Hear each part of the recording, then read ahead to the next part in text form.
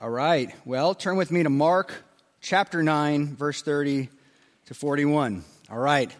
Like I said, we've had a great series in the relational resolves, and now we're getting back in the book of Mark. I believe we started that last August, and we should be finished by the springtime. I heard one pastor in class. He told a story that he had a church for 50 years. He was a pastor for 50 years in a church, and one of the things he did was on Sunday morning he would just go through the Gospels over and over and over again. He would do a series in John, and then he'd go back to Matthew, and then he'd go to Mark and Luke. And I was like, how in the world do you do that? I mean, is that all the church knew? Our people just couldn't get enough of Jesus. They just wanted to know Jesus. They wanted to know him more, and he just walking off the pages of Scripture right into our hearts. And it's just been such a delight to know the Lord from Scripture. We get to know who Jesus really is by these wonderful gospel writers. And so Jesus now is looking forward to Jerusalem. He is moving towards the cross. He's beginning to say, well, if I'm leaving, I want to make sure that this thing lasts. I want to make sure that this family lasts. I want to make sure that, there's 2,000 years. He had vision. 2,000 years from now, there would be a people. There would be a family who seeks him on mission. There would be a people who actually live out the Great Commission. There would be people who actually live out the greatest commandment, which is what? To love God and to love your neighbor as yourself. There would be a people. And now we fast forward to 2022, and there is a people here. I mean, you guys are the people that love God. Of course, there's people all around the world right now that are loving God on this day, on the Lord's Day. And I just think about that. Even 11:37 a.m. here on the East Coast. Right now, it's 11:37 p.m. Who knows how many in the underground church are out in the middle of the night right now worshiping Jesus? That somehow 2,000 years later, people are still worshiping this Jesus. Still opening up to the pages of Scripture, reading the very words of Christ to his disciples. And so he's beginning to train them. He needs to train them to make sure that this thing lasts. And how does he do that? Is he models humility and he teaches about humility. The New Testament, the Old Testament is full of passages that speak about humility. These are the developing and sending years. I kind of can relate to that in a sense. We're always going to be training and sending. But these specific years are geared towards, we want to see leaders rise up. We want to see leaders get a heart for the nations and actually go. Our very own, actually, even Phil has decided to join he just had a baby just recently. But he's decided to join the college team and just say, I want to give my life to college students. And that's why we planted our ministry, our church, near the college, because we knew that they are the next generation to go and do the work of God around the world. They're the crazy ones, the radical ones. Yes, I'll sign up. They're the ones who fill up most of the base teams around the world. They're the ones that got to be there in Japan with our people and got to see a church being birthed. And these people said yes to the Lord then, and they can't wait to go this next summer, because they got to taste it. They didn't just get to read about it in Scripture. They got to taste. This is what it's like to do mission. We want to be a people of humility and honor and joy and grace and hunger and all those things, as we talked about the last 5 weeks. But I want to give basically kind of like another slice of humility, if you will, based in Mark chapter 9, verse 30 to 41. Jesus modeled everything he taught. You cannot say, like, man, we got to be missional, and you're going around to everybody mission, and you're not on mission. Right? You got to be like, oh, you got to love, like if you're a wife, you're like, love your husbands, and you don't love your husband. He modeled it first. He said, look, this is what it looks like to be a man of humility. And then he taught it with authority, like nobody else. And so, let's pick up in verse 30. It says here, from there, they went out and began to go through Galilee, and he did not want anyone to know about it. Now, it's this theme. This is a marking theme, right? He keeps jotting down the same phrase, like, no one needs to know about it. And that's kind of funny with being a missional people. We are not to keep this message to ourselves. But remember, in context, the reason why Jesus is saying that, he's not contradicting himself by any means. No, he wants people to tell people about him. Eventually, when he resurrects, when the actual means to the mission is accomplished, because there's no power unless there's a resurrection, right? So these guys would have no power. They don't know the full story. They're not even liking him going to the cross, let alone resurrecting and getting out on mission, right? So he tells them, don't tell anybody about it, because I'm not into a healing ministry. That's not my primary goal, is to come and just heal a bunch of people. And so he said, just wait, because this needs to happen first. For he was teaching his disciples and telling them, the Son of Man is to be delivered into the hands of men, and they will kill him. And when he has been killed, he will rise 3 days later. Again, how many times did we talk about in the last few chapters, right? 8 and 9, for the last so many months. These disciples are like, you're not doing that. Not on my watch. And Jesus is like, yes, on my watch I am doing that. And the Father knows the time. And this is what he clearly tells them as a good teacher. He tells them, this is what we're going to do. This is how it's going to work. I will have to die for your sin. And I will resurrect from the dead 3 days later. And you'll have the power of the Spirit inside of you. And you will tell people this message. And 2,000 years later, there will be people in Oviedo, Florida, that will know about this message. They'll be ready to go to Rome with this message. It's important. Amen? So verse 32, but they did not understand this statement. You might be sitting there being like, I don't understand this crazy man with the maroon shirt. I have no idea what he says. He's crazy. And I would agree. And they were afraid to ask him. They're afraid to ask him anymore, because I don't want to know what he's talking about. Just out of sight, out of mind. I'm just going to close my ears. And then they came to Capernaum in verse 33. And when he was in the house, he began to question them. So, what were you discussing along the way? What were you talking about? But they kept silent. And we'll pause there. They probably were really ashamed, embarrassed, because we're about to find out what they're about to talk about. But before we get there, I just want to give you 5 ways pride destroys the church and its mission. 5 ways pride will destroy the church and its mission.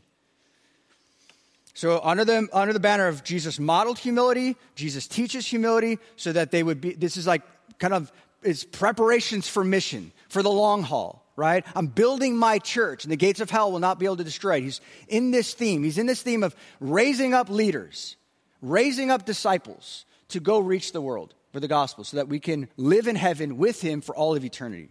That's the goal. Then he says that pride will destroy you. And he starts off with a real life example. He's like, hey, I'm going to bring this out of you, like any good disciple maker does, discipler, right? Teacher, pastor, who draw out that, they ask questions, draw out that sin that's going to hinder you from the mission of God. It's going to hinder you from loving people, going to hinder you from point number 1, pride destroys the unity and fellowship with Jesus. Pride will destroy your relationship with God. It will. Isaiah 66:2 says, I will look to him who is humble and contrite of spirit. This is God speaking. He's like, I want to find people like this that would tremble at my word. I want to find true humble people that are not saying, hey, Jesus, this is what we're going to do. No. Who tremble at his word, who humble themselves and say, God, you show me your plans for my life, for my family's life, for our life as a church, where are we going as a church? I don't get to decide that. I didn't pick Rome. That's something God put on our hearts. Well, you might be saying, well, did you get a dream at night? No, I did not get a dream. You might say, did I get some sort of, open vision? Nope, didn't get an open vision. Well, where do you get this stuff from? You pray. We are called to go to the nations. And we say, God, where do you want us? And he starts putting that burden on our hearts. He starts opening up doors. This Macedonian call. We want to go this place. Nope, you're not going there. Go this. Nope, you're not going there. And this place. Yes, this place. That's how he works. And so he opened the door. He opened up relationships. And now is the time to go. And the open invitation is always there to go on campus. It's always there to talk to your neighbors. Always. It's before us. The mission of God is all around us. Micah 6:8 says the Lord requires you what? To do what? To walk humbly with your God. To walk humbly with God. He's looking for a church, us, people to be humble, who seek him, who tremble at his word, who fear God. Luke 14:11 says, everyone who exalts himself will be humbled, but he will give grace to the humble. We cannot afford at this point in time, in history, now, to be opposed by God.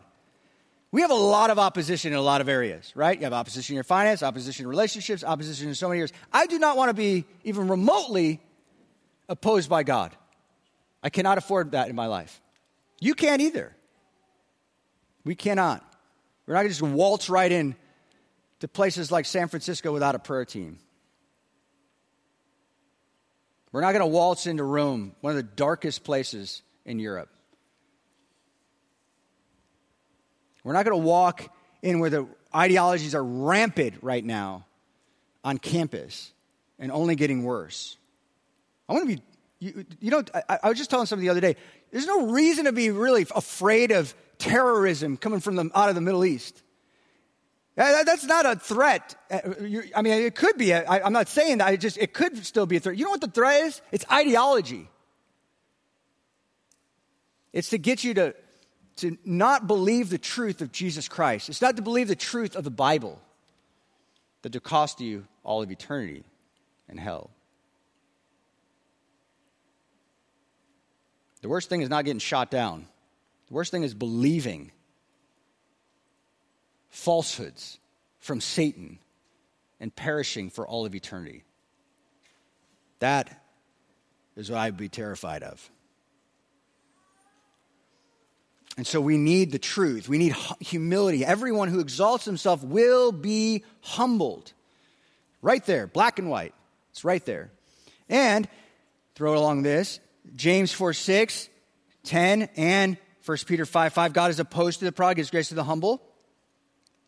But also, you need to do that in the presence of the Lord, and you do that every morning. That's why you wake up early. I cannot start my day with man.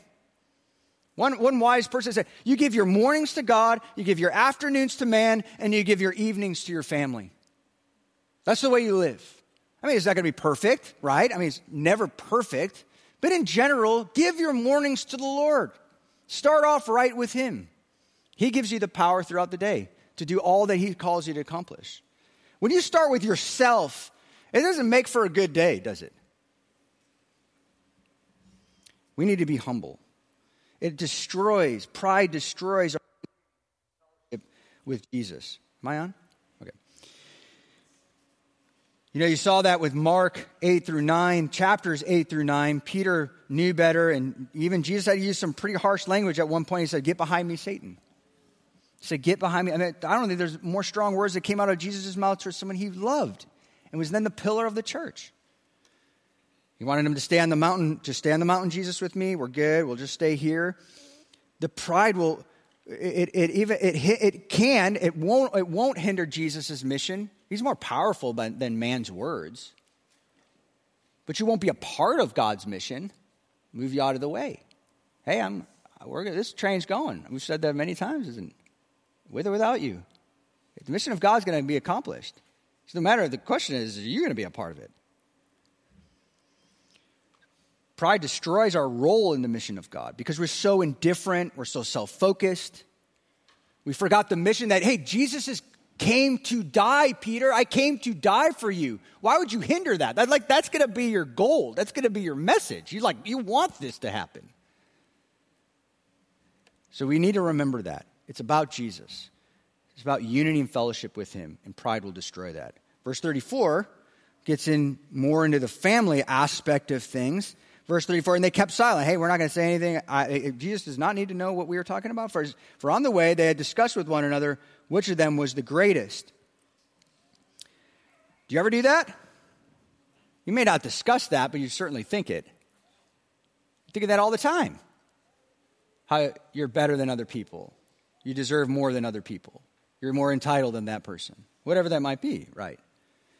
So some theologians say Capernaum, this probably was Peter's house, so they got into Peter's house, and Jesus, said, hey, y'all, boys, sons of thunder, you go make me some sandwiches. We'll just go. And I just all sit down. We'll all sit down by the warm fire and just say, hey, what y'all been talking about? Never mind that, Jesus. Let's talk about the mission.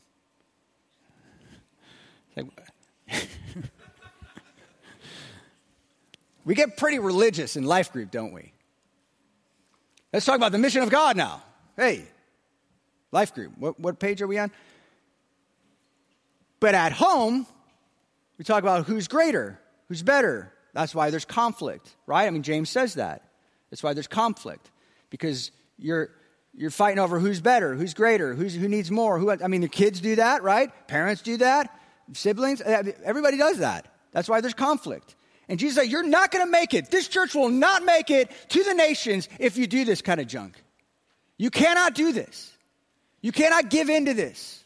I'm better than that mom. I'm better because this baby does not cry in church. That one does. I am a better parent. Really? Tomorrow they cry. And at an inconvenient time. Watch. Happens every time. How amazing is it when your kids are just so good. They're like angels. Really? That warms me. I go to bed thinking that my heart's like going to come out of my chest. It's like exploding. And I just can't even contain it. It's just amazing. The next day, it is absolute hell on earth. It's like, why does that happen, Lord? Because my grace is sufficient for you.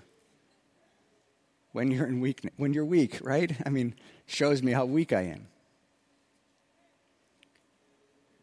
I think that's why 2020 happened. I mean, look, the pandemic didn't happen because of us, but God used the pandemic to train us. But we came back with pretty big heads and hearts from Japan, from New Orleans. Say, hey, man, nothing's stopping us from going to Germany. Yes, something's stopping you from going to Germany. We had to pull back and had to rethink. That's why vision is important to keep before you, because these were the growth and maturity years, and the only way God matures us is through trials. He says that in James 1, Hebrews, all across the Bible, 2 Peter 1. He uses trials and tribulations to do that so that he can cut away all the pride, all the junk, all that stuff that is the preoccupation with self. There could be no unity in the church, no power in the church. We ruin our witness when we do that to one another. 1 Corinthians 3:3 says, for since there is jealousy and strife among you, are you not fleshy? Are you not walking like mere men? Paul's saying, don't do that. How can we be unified on mission and there be a constant focus on your glory, on your selfishness, on your plan, on you building yourself up in front of man? It can never happen. God will not have that. Pride causes us to be judgmental, causes us to think we've earned something, causes us to think we're better than other people. Philippians 1:7, this is Paul's heart. He says, believers need to stand firm in one spirit with one mind, striving together for the faith of the gospel. That's what we need to be. We need to be one heart, one mind for the gospel. We have our differences, and we know that. I love what Reagan said. I'll also read it again. There is no limit to what a man can do or where he can go if he doesn't mind who gets the credit. Like if we're going to plant many churches, and there are going to be so many future heroes in this church. I mean, we're constantly hearing testimonies. Oh man, look what this leader did. Look at this guy. Look at this in the college ministry, young adult. That's amazing. We should be so happy, be so thrilled. We should rejoice when people rejoice and when there's good things happening. It's wonderful. Tip your hat. Don't be jealous. We're not going to go anywhere with that kind of attitude, that kind of mindset, right? We want there to be future heroes. Like, please let me get behind you and help you. Let me get behind you and send you out. I mean, it'd be great. Other people have plant churches. I mean, we're a hub, right? We're the family center in that sense. I mean, we'll send people out, training center. But when we plant churches, who knows, in Miami, San Francisco, wherever, they may have bigger churches, more gifted leaders. That's great. That's a good thing. That's a wonderful thing. You'll never, ever, ever be out of a job when you make others great. Ever. And that's you see in the disciples. And he's saying, look, I see this. You are a block of concrete. And you are not going to do anything. And I have to take my chisel and make you into something. And that's what you see sometimes as people come into your life group. You're like, you are a block of concrete. You are useless. You are like a paperweight. That's all that you're good for. But as God takes his chisel and begins to chisel them into the likeness of Christ, they will be used and ready for the nations. And we need to believe that, like have patience with people. Like love people well. Humility says you're not better than them. You were once that block of concrete, good for nothing, lost, and now found, and shaped by God. Number 3, pride destroys the culture of servant leadership in the church. Mark 9:35 says this, sitting down, he called the 12 and said to them, if anyone wants to be first, he shall be last of all and servant of all. And he gave this, just for the sake of time, I'll cut some of this out, but I think it's worth noting just some of the ways how Jesus looked at people who wanted leaders who wanted to gain attention, who wanted everyone to follow them because of how great and awesome they are. We cannot have that kind of leadership. We cannot have that kind of eldership. We cannot have that kind of deaconship. We cannot have that kind of life group leadership in the church where it's like it's all about them. Be very careful of people who say that portray that kind of way about them, that they're drawing all attention to themselves and look at me and look at how well I speak. Look at how well I do this and exegete a passage and watch their character. Look at their lives, not just what's coming out of their mouth. Or maybe the fruit that they have as far as ministry fruit. We're looking at character fruit. Matthew 23:5-7 says, the religious leaders did all their deeds to be noticed by men. They did everything just to be noticed. They wanted everybody to like them. That was the only thing. And look, don't think you can't do that as a husband and wife team. Hey, I just got to have a perfect house, perfect this, perfect that. Everyone's going to think we're perfect.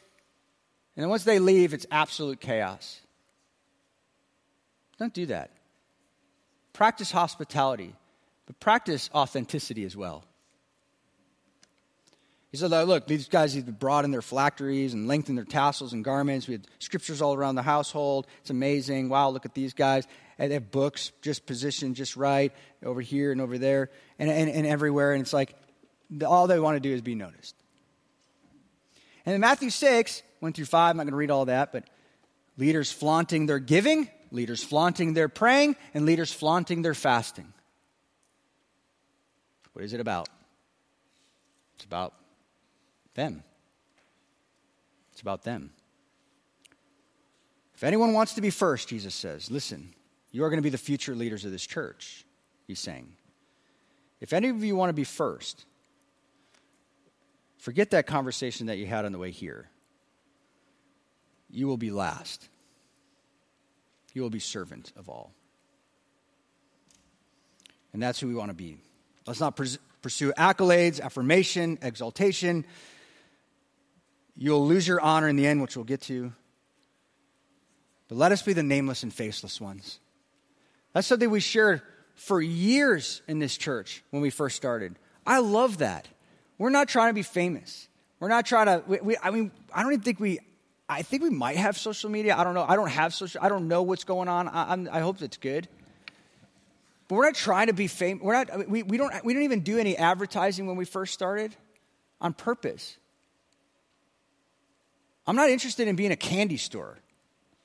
I'm not interested in all the flaming poodles and giving away free stuff and giving away free iPads so that you'll love Jesus more. That's stupid. They may love you for a month, get irritated, and take their iPad somewhere else to a bar. I'm interested in lives being transformed. That's what I'm interested in. And I think you're here for the same reason. We give away fake money here. Just serves the point, right? R.C. Sproul says this, every one of us born with an aspiration for significance. Everyone is born with this aspiration. We want our lives to count. We do not want to fail to achieve the goals we pursue in our lives. The last thing we want to do is come in last. It's human nature. We are not satisfied with mediocrity. We dream of glory, of winning, of reaching the pinnacle of success, of getting to the top, of attaining greatness, of being the best. We want to scale the corporate ladder and become king of the hill. That's man, its finest. But Jesus says, if you want to be great, if you want to aspire to significance, if you want your life to count, if you really want to be first in the kingdom, you must choose to be last. Choose to be last. I read a book one time, Leaders Eat Last. It's just, they're always last in line, making sure everybody else gets theirs. This, again, doesn't always work perfect, and don't judge the leader that, gets, whatever. You get what I'm saying. It's the gist of it. Create a bunch of Pharisees with that statement. It's a paradox. To live, you must die. To gain, you must lose. To be first, you must be last. Number 4, pride destroys love toward the weak. Toward the weak, which is what missions is all about. We're about caring for the weak. And also this has application for us in the church. Verse 36, taking a child, he set him before them and taking him in his arms. A lot of theologians think this is Peter's kid. He's like, hey, I'm going to use this object lesson. Come here, little one. And takes him in his arms. Whoever receives one child like this in my name receives me.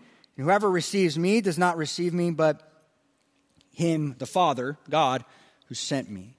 What is he saying? Children are like believers. In this illustration, Jesus is saying this child is like receiving believers. And children back then, most of them died as newborns.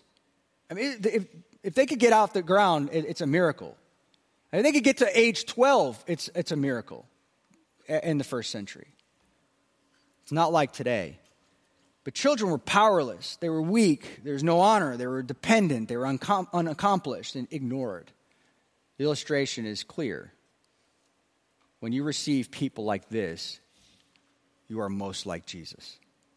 And ultimately, you receive him. Go for the underdog, guys. This church has always been about an underdog. It's always been the people that are the marginalized, the outcast. They get no playing time, no attention, nothing out there. But in here, they're heroes. And the guys that are out there, they're successful, they're big dudes, they think they're all that. They're nothing in here. They don't fit. They don't like it. Because Jesus is the ultimate hero. He's in control. He's the one with all the power and the authority. But let's go for the underdog. Let's care for those people who are the weakest. God is building a family. We need to be unified as a family and care for those who are in need. He says this in Matthew 18:6. He also continues that in verse 42 here. It's very much parallel. But whoever causes one of these little ones who believe in me to stumble, it would be better for him to have a heavy millstone hung around his neck and to be drowned into the depths of the sea. It is better to suffer a horrible death than to offend a believer who is weak. Don't do that.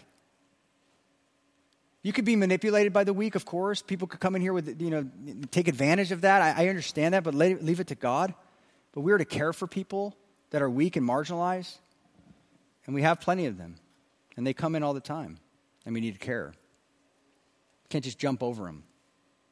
Move around them. He's prepping his disciples for ministry, for church. And he's prepping us for that as well, to be a mature church in our city. Number 5, and lastly, pride causes us to think we're the only ones doing the mission and the work of God. We're not.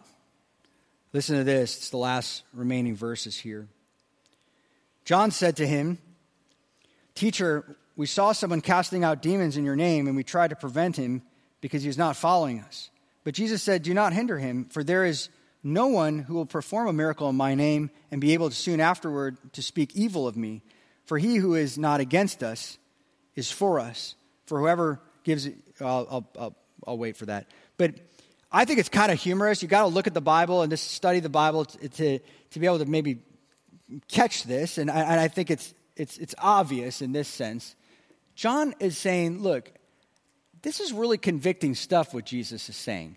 He's saying care for the marginalized, care for people, build unity, Don't give in to pride. I probably should tell him what we just did, like just recently. We should probably have like a little confession here. So he's like, hey, by the way, there was a guy, some people that were trying to cast out demons, but they were not really a part of our team. They were not on our mission team. They were not a part of Antioch Community Church, Orlando. They were doing the work of God. We just rebuked them. I'm guessing that's probably not a good thing now that you just gave this teaching here in Peter's house. I guess it's probably not no. No, and he's saying, look, don't build walls between believers within the house, and don't build walls with believers outside this house. We're going to see a lot of people and a lot of different types of people, a lot of different denominations, a lot of different practices. We're going to make things clear when we can. That's a false teaching. That's a false religion. That's not a good denomination to follow. I get that. You need discernment. You will need discernment. This is not like throw your discernment out. Woo, let's be unified with everybody. No, unity revolves around truth. We've said that. We've given you guys that teaching over and over and over in this last couple of years because we've needed that with all the new ideologies and everything else. It's not a free-for-all, guys. Theology matters. Doctrine matters. And we will give you that. We'll pump it in. But that doesn't give us an excuse to close the door on key partnerships, even if they look different from us. How we do that, I don't know. It's exhausting and it's a full-time job. But there's a lot of cups of coffee I'm about to have with people in Rome. And cannolis.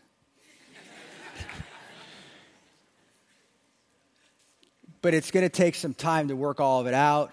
Relationally, people might sing different. People might worship different. They have the same Bible, whatever. Look, TMAI, who we're partnering with, the church in Miami we got to see, the church in San Francisco, they're all different. It doesn't give us a right to hinder what God is doing in their life, in their church for the mission of God. Let's applaud them. Praise the Lord what they're doing.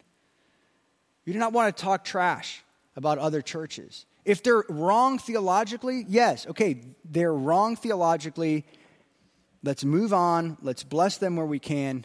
Let's build with others who are like us, like-minded, and let's move forward. Amen? Jesus he's so clear. I love how he just lays out the mission prep plan. I mean, he's teaching us how to do this thing. It's just like, let's break out the manual and let's do this right so that we can have a church that glorifies God. It's very much like what Paul said in Philippians 1:15-18, some, to be sure, are preaching Christ even from envy and strife. I mean, there's people who just don't like Paul, and they're making it tough for him, but they're still preaching the gospel. And look at the character that he had and the character that we need. But some also from goodwill, the latter do it out of love, knowing that I'm appointed for the defense of the gospel. The former proclaim Christ out of selfish ambition. That's what they do, rather than from pure motives. I can't change their motives. I can't even change some parts of their theology. Thinking to cause me distress in my imprisonment. I mean, these guys are, in one sense, they're jerks. Right? But what? What then? He says, what then? Only that in every way, whether in pretense or in truth, Christ is proclaimed, and in this, what? I rejoice. That's who we are. That's the people of God. And last verse, last but not least, says this. For whoever gives you a cup of cold water to drink because of your name, as followers of Christ, as believers, as representatives of the kingdom, truly I say to you, he will not lose his reward. What does that mean? What are we going to practice, church? Kindness. Kindness. We got to practice kindness. This is what God's called us to. Humility will be rewarded. That's what he says. It will be rewarded for all of eternity. They will not lose their reward. That is from Christ himself. You practice kindness, you will find yourself with rewards in heaven. You might be thinking, well, that's a work salvation. I'm going to talk to John afterwards and maybe write him an email. Okay, that's fine. I will entertain your email for 1 second. Here's the deal. that is not works righteousness. He's saying this. You want to see a believer, a true, genuine believer? You want to see someone that is going to heaven, who is bound to heaven, who has got that ticket in his back pocket and is living it out? This is a person who shows kindness, who shows practical kindness. We are not going to fill our minds with theology and not live this out here in this church. You said it. You can quote me on that. You can rewind it and play it all day long. It's just James 2. We are going to be a people who live out the scriptures. We are not going to fill our minds with R.C. Sproul quotes. We're not going to fill our minds with telling them, hey, the Puritans said this one time. Well, that's great. That's awesome that the Puritans said that. Live it out, and you'll be like a Puritan. Live it out. That's what we're called to. We will not on my watch will that happen. Sorry, wrong church. This is the church. We will live this stuff out, period. And you will see God do extraordinary things in and through us, as he's always been doing for the last 10 years, last decade, and may there be many more. In Jesus' name. Father, thank you so much for this church. Thank you so much for what you've done. You've literally got a church off the ground in 2012, and you've grown us, you've matured us, you've sanctified us, and you're going to continue to do that as you promise in Philippians 1:6. And Father, I pray that we would be a people after your own heart. And only you can do that. Only you can save. Only you can sanctify. Let us work out our salvation with fear and trembling. Let's partner with you. Stay in step, as it says in Romans 8. Stay in step with the Spirit so we'd have life, fruit. Let's abide with you, John 15. Let's live. Let's get up in the morning, spend time with you. Let's disciple in a fresh way, using the scriptures, one another. And let us share the gospel boldly, as Paul asked for more boldness in Ephesians 6. Let us be those people. Let's not give in to pride. Pride destroys all these wonderful things you've given us, relationship with you, with each other, and the mission of God. And God, let us receive humility's reward. Let us receive humility's reward, showing kindness and love towards each other, especially those who are weak here in our church, in our city, but also the nations of the earth. And everyone said amen. All right, let's stand to our feet.